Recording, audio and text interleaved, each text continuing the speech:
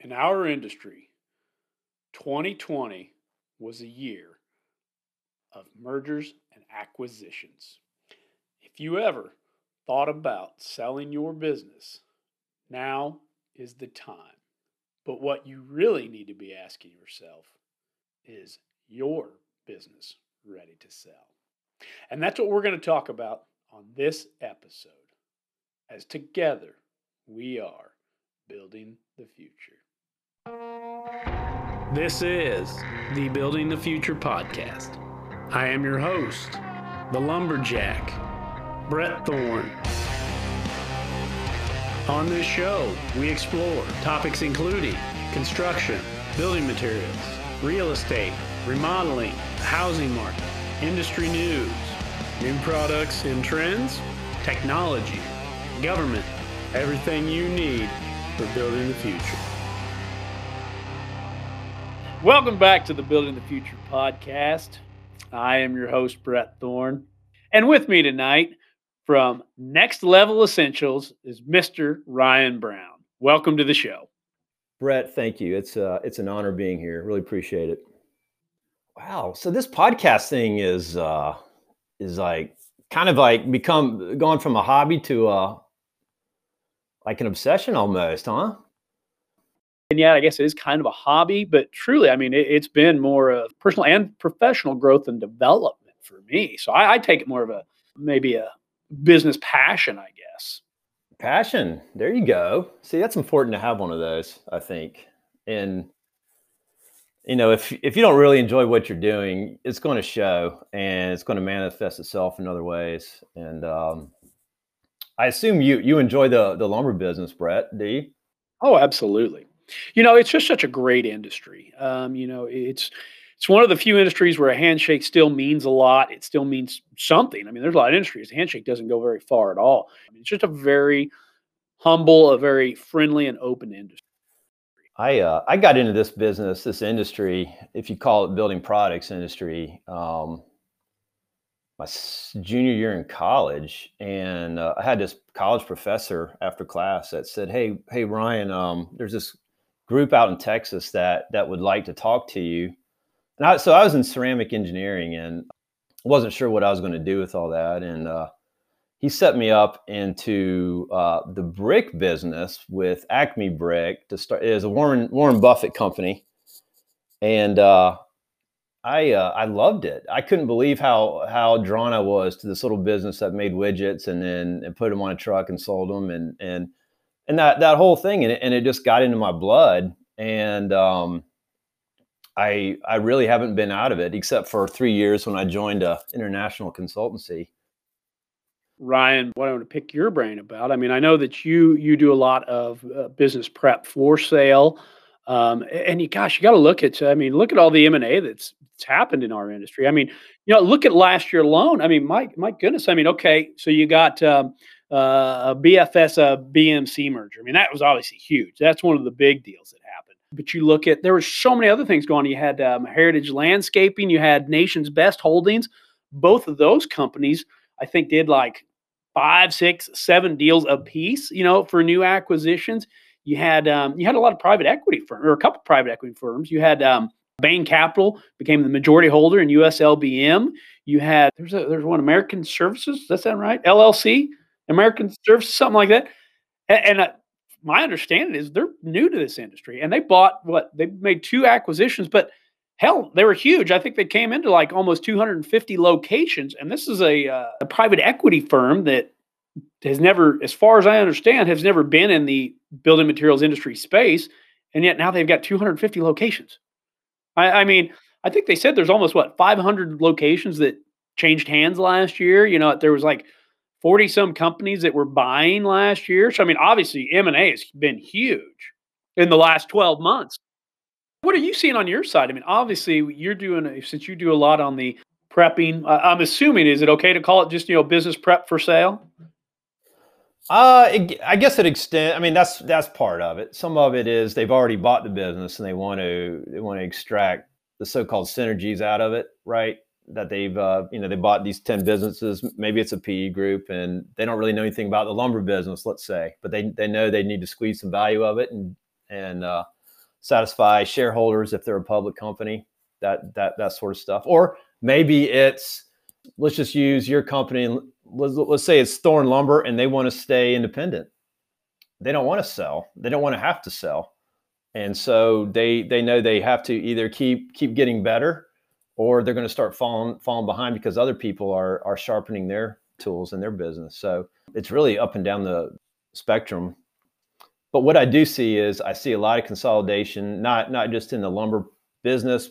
I see it in the building products business. I'm in one right now where I guess I can't really say who it is, but there's only going to be one giant company now in this. I mean, they're going to have 70% market share of all this type of building product. And it's going to completely change the game.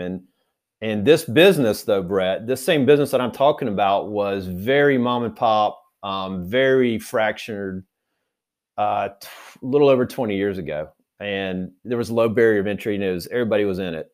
And now it's down to really two players. So I'm kind of curious as to what's happening in the LBM business now. I'm not sure exactly what's going to happen, but I do think the landscape will be different in 10 years for sure.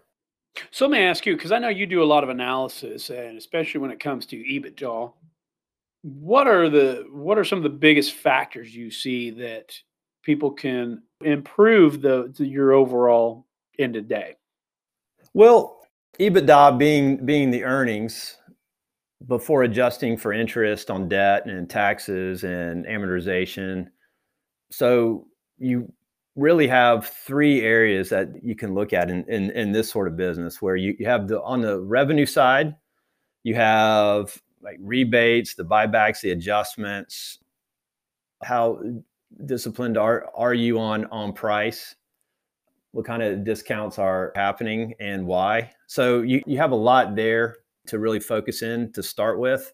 And that's where I would go first if I were an owner, because that's for every dollar you save on revenue, it goes right to the bottom line on EBIT. On the cost side, there's two components too. So you have your cost of goods sold, right? So that's like materials and your labor overhead and your transport costs to get your product there. Maybe even warehousing costs. And so there's, oh my gosh, we'd probably need another hour to talk about cost of goods sold. And then you have the SG&A and OpEx costs. And you might be surprised at how much expense goes into some of these smaller businesses when it comes to travel or vehicles and various insurance and bonuses paid out. And maybe that's all needed, but more times than not, it just keeps adding up year after year. And so I would look at those three buckets to directly impact EBITDA right away. And you can do it within, just a few months. Let me ask you, whenever you get a new client, you bring them on board and they give you an income statement or P&L, what's the first thing you look at? I structure the entire, I use something called a driver tree, and people that have worked with me will kind of smile knowingly when I use that phrase, but it's I will recreate their entire financials on a piece of paper using like a tree format. And it starts out with your bottom line EBITDA, and we break that into where all your sales are coming from and where all your costs are coming from. And I look at, well, first of all, I map that out and make sure I understand what's driving your sales, what sort of products are they, what is your average selling price, how much volume, where are the adjustments coming from, and then same thing with costs. And then from there, the first thing I would do after that is look at your trends. So what is your 3-year trend on each one of those branches that I've just drawn out? Is it going up? Is it getting worse? Where's the hole in your bucket? If there is a hole in your bucket, what's driving it? Is it coming from your sales price? Is it coming from your SG&A? Is it coming from your cost of goods sold? You can quickly figure out, using sort of like an 80-20 rule, 80% of your problem or your opportunity is coming from 20% of the activity. And it's funny, Brett, how often that formula seems to fit. But at any rate, there's that's what I would do to quickly assess the heartbeat of a business like that. Are you using industry benchmarks to make sure that those things are aligned or in proper positions? Or how are you coming about where those holes in the buckets are, I guess? Well, yeah, well, there are industry benchmarks that you can pay to get. I tend to have my own benchmarks. I've through this company we've been collecting for years, and then you have your own internal benchmarks too, Brett, that you can also look at. So you want to be able to say, okay, is this good or not good compared to the rest of my competitors? But you can also say, is this good or not based on what I have done in my past too, in my 5 years and or the last 3 years or 10 years, whatever frame. And you might be surprised that a lot of real successful operators don't necessarily have their thumb on the two or three metrics that really matter. No, I'm not surprised at all. It's it's kind of funny because there's so many people out there, and I can't think of anybody specifically, but they say, "Oh well, yeah, we're doing good here. We've improved here," and yeah, they've improved, but they're still well behind the industry average, and there's because they have no bearing of where they should be. Yeah, they know where they are, but they don't know where the hell they need to be going. I mean, it's like having a map without a compass. You kind of got to have them both. I mean, if you're really good, if you're lost and you're going to navigate, you need both equipment. Well, you need to know where you are, but you also need to know where you're going and how you're going to get there. You need all the tools. No, you do, and I think that's what these driver trees are really so good for is once you get it down and you can figure out, okay, here's how everything is currently. Now, what if I just change this by a 0.5%? How does that flow all through the financials right down to my EBITDA number, which by the way is 10% below what the industry benchmark should be. So we know what our should is and we know where we're at. So we need to at least find those 10 percentage points, probably even need to do better than that. And so where do we get that? And so it does give you a map of sorts to say, we're not going to attack 30 things all at once. We're going to go after this one. And then right after that, we're going to go after this one. And here's how much exactly we need to move it by to get it there. And by the way, what's 3 or 4 or 5 projects can we pull out that will actually do that? And you just start peeling away and you get there. I guess when you break it down into science like that, it's not all that complicated, really, Brett. It's just kind of a process. No, it's numbers. That's all it is. Yeah. Yeah, they won't bite you, but it's a lot of fun, and I have a lot of passion for it. Well, yeah, I can tell.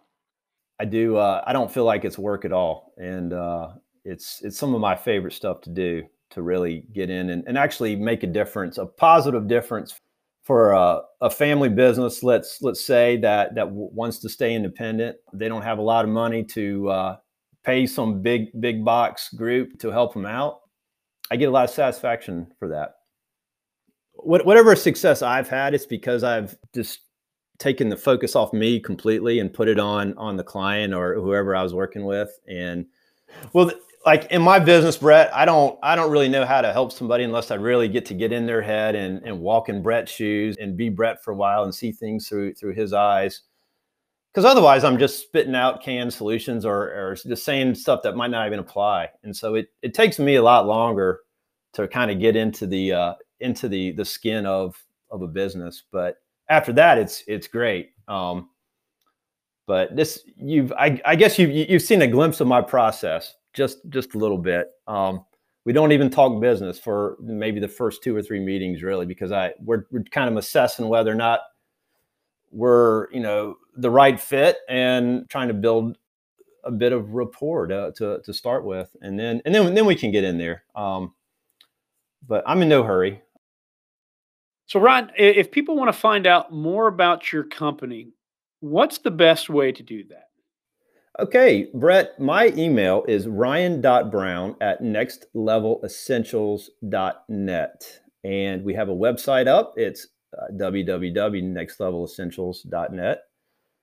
You can also find me on LinkedIn, Ryan Brown, and in my work number, 864-360-3513. And happy to talk to anybody about their EBITDA enhancement concerns or opportunities.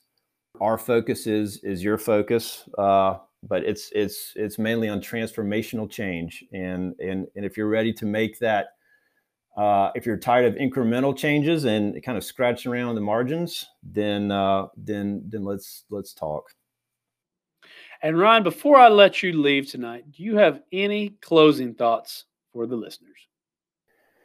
Yeah, I think people love to solve problems. Brett, I think though that people will avoid problem solving situations when they're unsure of how to approach an issue. And that's one thing that I have positioned this company to, as part of its mission, is to put up the frameworks for you and your company to really succeed.